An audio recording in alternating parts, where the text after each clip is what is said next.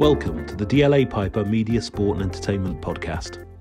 In this series, we explore the latest trends and challenges facing businesses today and how we must evolve to meet them both in the short and longer term.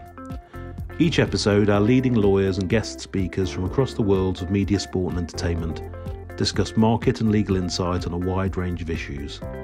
We will take a deeper dive into these topics at our MSE Summit later this year. We encourage you to register for the summit by visiting www.dlapiper.com/MSE Summit. Hello, I'm Claire Sung. I'm a partner at DLA Piper in London in the IP, Media, Sport and Entertainment team. In this episode of our podcast, we're going to talk about challenges and opportunities in the media and entertainment sector, and we'll explore this topic further at our MSE Summit.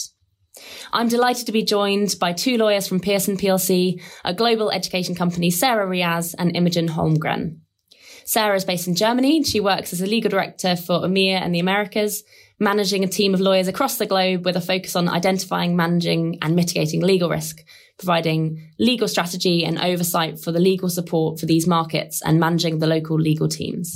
Imogen is a senior legal counsel in finance and corporate who supports the finance team from London, including the corporate development and Pearson Ventures teams on M&A and venture capital. I was lucky enough to have the opportunity to work with Imogen recently on Pearson's acquisition of a global online language learning platform, Mondly. This included various new capabilities, apps, virtual reality and augmented reality capability, as well as an award-winning app that helps children learn languages called Mondly Kids. Pearson, being a globally renowned learning company, is going through its digital transformation with apps such as Pearson Plus, spearheaded by its CEO, Andy Bird, formerly from Disney. To my mind, this is such an interesting and pertinent deal given the current media landscape and trends we're seeing. For example, we've got a combination of phenomenal amounts of content now available to consumers, which is increasingly immersive and interactive. But it's not just the material, it's also the way it's being consumed. Gartner Inc. predicted that by 2026, 25% of people will spend at least an hour a day in the metaverse. We're also seeing changes in the location of purchasing decisions, with more people purchasing via social media platforms such as Instagram. We're seeing social media overtaking paid search as an advertising channel. And in addition, according to Deloitte's Digital Media Trends report for 2022, UGC is becoming hugely popular with algorithm-fueled personalized content, which presents both huge challenges and opportunities. Influencers are boosting the social commerce around the world, which is no surprise, and gaming experiences are causing a blurring of virtual and real worlds, which sets the stage for the metaverse to take center stage. Pearson is known to many as a big content provider, but I know you've had an interesting history and evolution of the business. Sarah, can you tell us a bit about Pearson's development over the years? I certainly can, and Pearson has had quite a history. It's 177 years old, and it started out as a construction business, which is very far removed from what it does today. It switched into publishing in the 1920s, and at one point it owned Penguin Books and the Financial Times. And then in 2015, it shifted its focus solely on education. So today it's the world's learning company. It has 20,000 people around the globe and a presence in 200 countries. So yeah, it's doing that shift from a traditional publisher and printed content business to a global learning business with a digital focus. And that is very different from what it has been doing. Traditionally, Pearson products were sold through institutions mainly, so universities, other education providers. But now we're increasing our focus on engaging with those learners more directly and hopefully engaging with them throughout their life in their lifelong learning journey. So it's very different. There's a lot involved from a legal perspective, which is what we'll be talking about. And you can imagine the shift to digital was also accelerated by the pandemic. We had, as a business, made several attempts to push particularly teachers to go more digital, but teachers tend to be a reluctant bunch sometimes. And for a long time, teachers were still convinced that print products in classrooms were the way to go. But with the pandemic, all of that is changing. So the digital route is somewhat accelerated by that. And that makes it very exciting to be involved at this time. Great. So Pearson has gone through some really interesting challenges given the number of stakeholders involved and the complexities around who your customer is. So if you could tell us a bit more about that and who the stakeholders are, who your customer is and how you really get your end consumers what they want. Yeah, that is a very interesting question at Pearson, because the question of who is the customer is not straightforward. Because as you can imagine, mostly it's the teacher that selects the learning content for the student, certainly in a traditional school or university setting. It's then the parent often who pays for it, but it's the student who uses the content. So you've got basically three customers, three stakeholders whom you have to keep happy at the same time. We also, as Pearson, do business with ministries of education, for instance, which is a whole different world, very highly regulated. And the business model is very different to, say, other products where it's simply one customer who chooses, pays for, and uses the content. There's also a whole range of expectations and requirements that is involved in keeping all those stakeholders happy. We have always created our products with the learner in mind, but now we are speaking more directly to those learners as we progress on that digital lifelong learning journey. We offer an array of products from childhood learning all the way throughout life, additional workforce skills, etc. So it's really that shift of keeping a learner engaged throughout life as they explore their learning journey curiously. And that is the new vision of Pearson, certainly in recent years, to engage with the customer in that way. But all at the same time, we also have to still keep those parents who are paying happy, and also those universities who are going to either choose our product or a competitive product. Great. Thanks, Sarah. Yeah, sounds like a lot of people to keep happy. And I think increasingly businesses are needing to digitize to stay relevant to their current consumers or their market, indeed. And the Mondly deal itself is a great example of one way of adapting to change and digitizing a business to meet the tech needs and speed of the market. Imogen, how is Pearson thinking about its digital transformation from a growth perspective? And what role the in-house council plays as part of this digital transformation? Thanks, Claire. From a growth perspective, how do we keep delivering great tools and meeting learner expectations when technology is ever evolving and we want to be at the forefront of that development? So for me, really, the question is, how do we do that? And for me, it's either you've got organic growth where we're developing products internally. And in that perspective, Sarah and I are extremely lucky. We work with great authors and amazing product developers that bring that learning content to life. And I think here a good example is Pearson Plus, which is one of our online learning platforms where students can access content through their computers and on their phone and really learn wherever they are and at the pace they wish. When you think about consumers today, like you and me, we want to be on the go. We want to be able to get our content wherever we are, whenever we have time. And that is one of the objectives that we're trying to do, is adapt to what our customers really want. So we've talked a little bit about organic growth, but there is also aspects of external growth that can help grow our digital offering. And that's actually an area that I specifically work in when we talk about M&A and ventures. External growth can really help when we need a quicker go-to-market strategy, or there's assets that provide valuable add-ons that complement our product that we develop internally. We have, for example, investing in up-and-coming education startups that are disrupting the market. And that really accelerated, the edtech market really accelerated during the pandemic, where we were adapting to different ways of working and learning. And we're very lucky that we actually have a specific Pearson's venture fund that we call Pearson Ventures that we invest through edtech companies. So when we're thinking about organic growth and external growth, we can actually complement both growth strategies together. And here I'm just going to use Pearson Plus as a good example. We acquired a company called Clutch Prep this year. And it's a company with truly talented people who are passionate about what they do. And what Clutch Prep actually does is they develop vibrant video learning experience that helps students learn, such as video tutorials. So we're looking into different mediums to help students learn and eventually provide all such solutions through a user-friendly platform, which will be Pearson Plus. So where does the in-house lawyer fit into this? And what are we talking about in terms of digital transformation?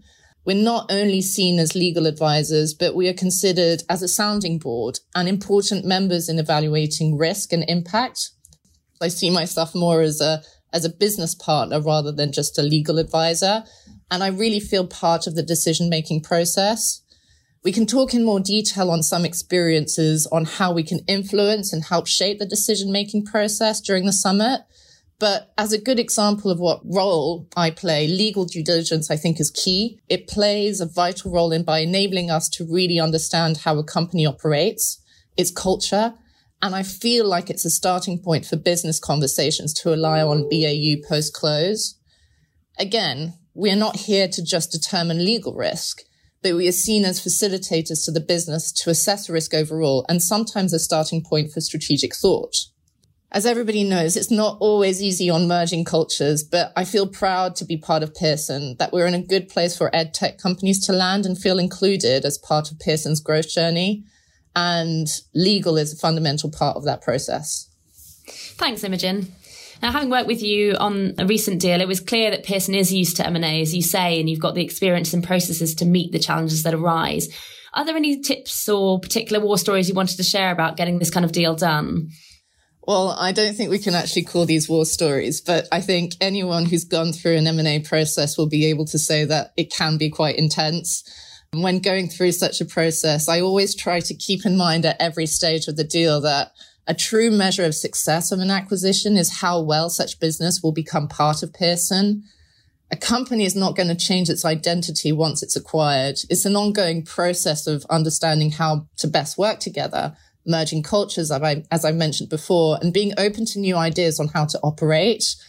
When you take that into perspective, that has actually helped us on aligning on synergies and growth generally. And in-house counsel play a fundamental role in achieving such an objective, thinking about adapting legal processes and policies and how legal see different customer journeys depending on a business. And so it's really important to take in cultures and countries in which our learners are located. We can go into detail on what I believe flows from that principle during the summit, but I can give you some key examples now. So I think the first thing, and everybody needs to realize that an M&A process is really important to talk about people and cultural fit. That really needs to be front of mind, that founders have put heart and soul into growing their businesses, and they've been doing that for the last 10 to 20 years. And when you think about it, they are entrusting us to take that business and their people that form it on the next step of their journey. It's a huge leap of faith, and change is never easy. So M&A is a people process. And for an acquisition to work, maintaining those relationships are fundamental once a business has been acquired. On some occasions, legal counsel, it being external or internal, and even both, can help take away pressure points by playing an intermediary role. Founders are likely to become senior executives of Pearson. We see founders as fundamental to the success of the businesses going forward. And we need to ensure that they feel part of Pearson from day one of the transaction and that there's alignment. And that's where I feel like legal counsel can play the biggest role in maintaining the relationships between businesses. Another tip I can say is that we really need to acknowledge that M&A process is in addition to founders' BAU. M&A processes, as I mentioned before, can be quite grueling, requiring a lot of work from all sides and within very short timeframes. But especially for founders of these businesses, they've spent a lot of time developing and growing their business. But having to run a business while going through an M&A process is not an easy task. And that needs to be kept in mind at all times for every work stream and keep the process as painless as possible for them. I see M&A as a metaphor. I see it as a sprint, but the completion's not the finish line. The real work starts on completing once you've completed a transaction. And when you're in a process, this can sometimes be forgotten because it's so intense that you feel like you just need to get to completion. But we really need to remember that completion is really the starting point. So that sprint and that intense process cannot impact the important work that has to be achieved post-deal. And this is where I find that the magic should happen once a business becomes part of Pearson. A third example is it's super important to be aligned on integration principles prior to day one. And what legal due diligence really means for Pearson. I think I've touched on this before, but the best tip I learned only when I went in-house is that due diligence exercise is not just a legal risk assessment that we talked about earlier. The added value of it is to take any of the findings and discuss with the business on how best to consider these on a BAU basis once the deal has been completed. It's a starting point to a longer conversation, and honesty is key. being able to find compromises before a deal closes on what BAU may look like and figuring out the best level of integration is crucial.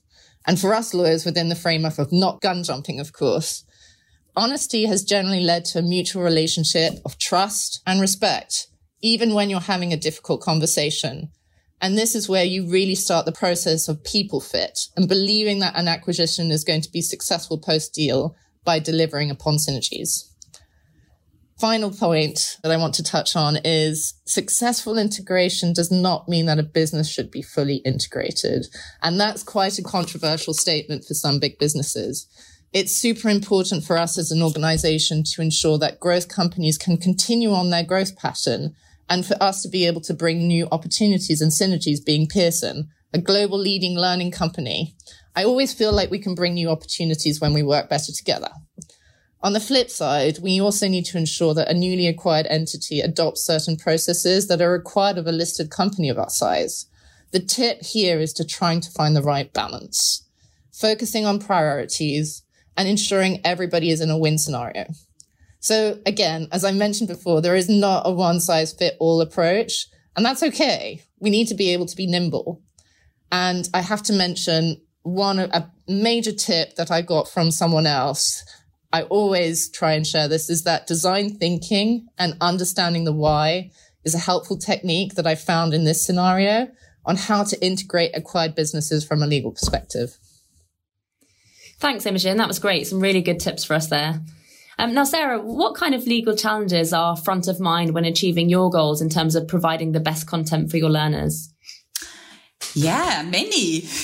Pearson is traditionally great at producing world-class education content. That's its bread and butter. And we have some of the best authors to work with, and we partner with big companies such as the BBC and Disney for additionally interesting learning content. So you have that traditional spectrum of legal matters for publishers, like author agreements, protecting our IP, making sure that we track any third-party content that we might use in our products and pay all the contributors. And then, of course, all the distribution and sales deals for our products around the world. So that's sort of a given, and we're very good at that already. But with moving to digital, there's a number of additional interesting legal challenges. And of course, with digital, the one big challenge we all share as digital companies is keeping the data safe. So particularly personal data, but also education data, and the protections around that, making sure that we have all of that looked after from a legal perspective. We also at Pearson, of course, offer products to younger learners. So we're dealing with issues like underage customers, parental consents. There are always concerns around safeguarding when digital products are speaking to very young customers. And then you've got some very sort of modern stuff in the space of AI, because of course Pearson, like most digital companies, are looking at that space. And as learners engage with AI-powered learning products, we of course have to make sure that from a legal perspective, that is all looked after and done well. And then at Pearson, the big challenge is being active in 200 countries. You sort of have to keep on top of the legal landscape globally. So that is not an easy feat.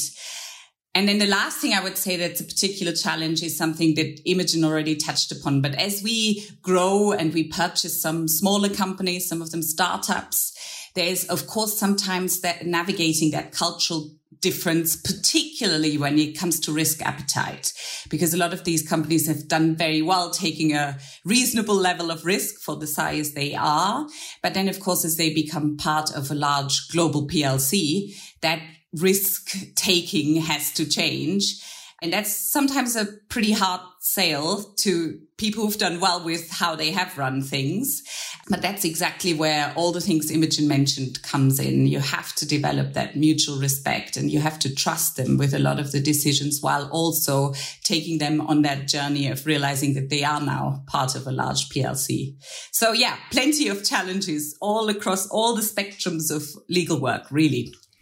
Great. Thanks, Sarah. Really interesting. It sounds like you've got your work cut out given the number of countries that you're across. And it's really interesting, as you say, that you've both picked up this point around culture and integration. That's certainly something I've seen, sort of where you, to use Imogen's word, getting a nimble company coming into perhaps a more established company where you have got additional layers of compliance and regulation and sort of working out how does that work in the future. So, and as you say, so many different regulatory challenges to consider. And I guess that's one thing that keeps it interesting is the constant of change.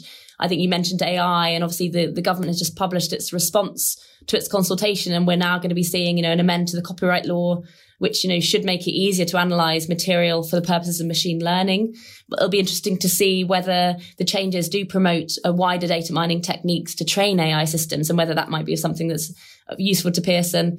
But keeping pace with technology is also a challenge for regulators.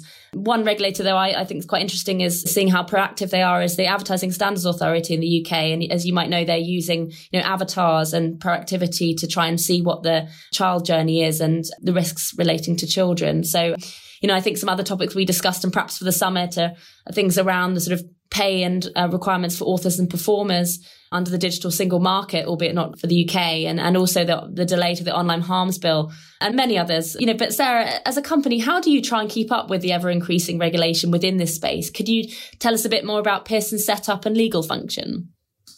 Yeah. So as you say, we have our work cut out. Thankfully, we're quite a large and a very diverse team. So we're over 50 lawyers across the globe.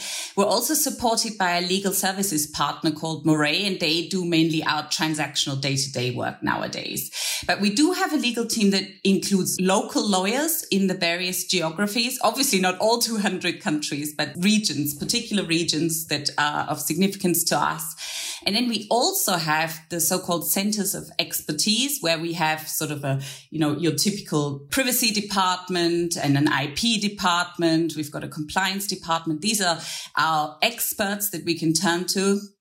And then, of course, we also rely on external legal advice, particularly in the M&A space, but also for litigation work and for specific projects and transactions. So there really is a collaboration between lawyers from all around the globe with different areas of expertise. It is a very diverse bunch of collaborators. Definitely. And with so many issues, there needs to be an approach around prioritization and strategy in meeting these key challenges. Imogen, how important do you think diversity of thought is in terms of dealing with the challenges you and Sarah have been raising today? I can't mention how important it is to us, and it should be for everybody operating in the digital space. Pearson's a global learning company, which means that we provide learning solutions to learners on a global scale, like Sarah mentioned. So all of our customers are from different backgrounds and cultures. Learners are not necessarily going to want or are used to learning in similar ways. And it's for us, Pearson, to be able to adapt our products to how our learners wish to learn. With digital products, we can have a much larger outreach. And therefore, it's really important for us to ensure that our products reflect our learners. And that content mirrors who our learners are and what they want to learn. A good example of a product that has a global outreach and really has the learner in mind, again, is Monly. It's such a special application where it actually enables customers to learn 41 languages. But what's really important is they can learn those languages from their native tongue, which when you think about it, it's such a great opportunity when people don't necessarily speak English. You're not going to learn a language from English if you are not able to learn English. So I feel like Monly really, really delivers on that diversity criteria. So when we think a little bit more about our customers, we can only reach the goal having a diverse team that reflects our learners. And this is also true of the legal team. Sarah and I have very diverse backgrounds. Sarah's has worked in both UK and Germany, and she's UK qualified. And myself being British, I grew up most of my life in Asia and France, completing my legal studies in France. So I feel like within the legal team, we're quite good examples of how our legal team is composed. But this is also reflected in senior management with our chief legal officer, who's an extremely bright and inspiring woman. She's worked in many different countries and currently living in Brazil. So I feel like we really do reflect our customer base. And I think, again, as I mentioned, this is truly one of our core strengths in the legal team, but more broadly in Pearson. For us, having a diverse range of lawyers within our team has really helped us understand and navigate different laws that apply in all jurisdictions where we do business. But honestly, this isn't sufficient to be able to assist our business. We managed to go the extra mile by understanding how those laws work in practice and how businesses respond to a particular regulatory regime. So we're also able to take into cultural sensitivities. It's not necessarily all about the law. It's also about what our customers expect from us. And that's where we're really seen again, and I'll use this motto, we're really true business partners to our business globally. And that's how we see ourselves. When we talk about how we use external counsel, as Sarah mentioned, we really need our external counsel to mirror our approach. And I feel like DLA really reflects that, being able to support us everywhere around the globe. So it's really been an honor to work with you, Claire, on some of the projects that we've worked to date. We could talk all day about diversity. It's such an important subject. So I want to be able to reflect on some of the diversity seminars and webinars that I've attended recently with DLA, and I really recommend people can access those through replay. They've had some really amazing panels, and I've learned a lot from them. Great. Thanks, Imogen. And thank you for your nice comments. That's really kind of you. Now, I think just to finish off, really, we started off the whole podcast setting it in context and looking at some of the media trends. And unsurprisingly, the metaverse is something that we're looking towards in terms of the stats that I mentioned. Can we expect to see Pearson dipping its toe in the metaverse? I'll take that one, Sarah, if you don't mind. As I mentioned before, Pearson really want to be at the forefront of what's going to be disrupting the market. And we're very, very lucky we've got a Pearson's venture team. And they're always looking at innovative companies and innovative solutions. And apologies, I can't say innovative. It's a really hard word to say. But basically what we're looking at is what are disrupting factors to our market, and the metaverse is going to be one of them. As you mentioned, Claire, people are going to be using the metaverse in their day-to-day. And it's a really incredible tool for us to be able to reach out to learners and a new way of medium of people to learn. So as a good example, this year, we actually invested in a company called Tailspin. It's a really cool company where they provide products and work in the field of immersive learning. So I think it's fair to say that Pearson is interested in the metaverse, but we'll need to see how that's going to disrupt our market. Great. Thanks, Imogen. Thanks, Sarah. Well, that about wraps it up for this episode of the DLA Piper Media, Sport and Entertainment podcast. We hope you enjoyed it. Please take a moment to subscribe to our podcast using your usual subscription platform, and also register for our MSE Summit taking place virtually towards the end of the year. Please visit www.dlapiper.com/MSE Summit. We hope you can join us. Thank you for listening.